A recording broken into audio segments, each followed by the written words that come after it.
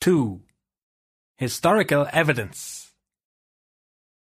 In this respect, sufficiently clear proof and honest witness can be found in history.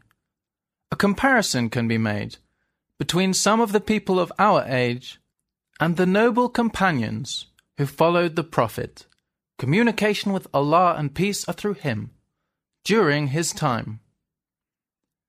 You can also compare the states of the believers who loved the Messenger, communication with Allah and peace are through him, and who magnified and revered him, so that they reached lofty ranks of virtue and perfection, with the states of the hypocrites whose spirits drifted far from this sublime love and fell into disobedience towards and distance from Allah.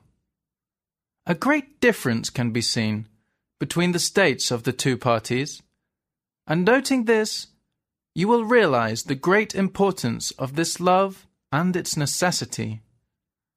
The noble companions, such as our masters Abu Bakr, Umar, Uthman, Ali, Bilal, Sa'id bin Mu'adh, Sa'id, Abu Ubaidah, Amr bin al-Jarrah, Talha al-Zubayr, Abd al-Rahman bin Auf, Akrama bin Abi Jahl, Osama bin Zayd, Ubay bin Ka'ab, and many other hundreds of the Messenger's companions were all heroes and great leaders.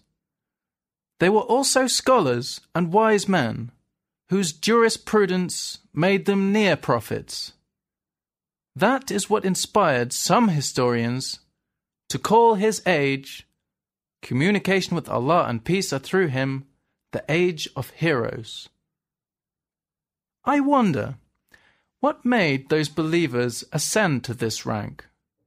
Was it not their great love for the Messenger, communication with Allah and peace are through him?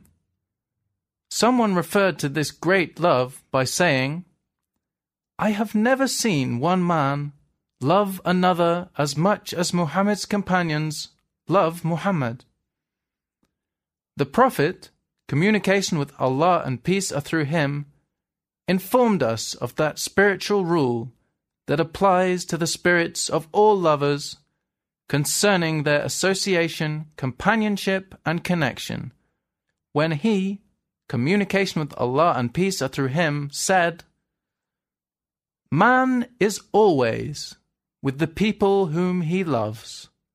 If one is always with the people whom they love, certainly their spirit is connected with them, and their heart is attached to them. Since the Prophet, communication with Allah and peace are through him, is always with God, as a result of his great love for him. Thus, according to this spiritual rule, which the Messenger, communication with Allah and peace are through him, established, anyone who loves the Messenger will always be with God. Thus, whenever you remember the Prophet, who is always with God, if you really love him, then you will also be with God, and your spirit will enter into God's presence in his company. That is the sign of your true love for him, which leaves no doubt, as man is always with the people whom he loves.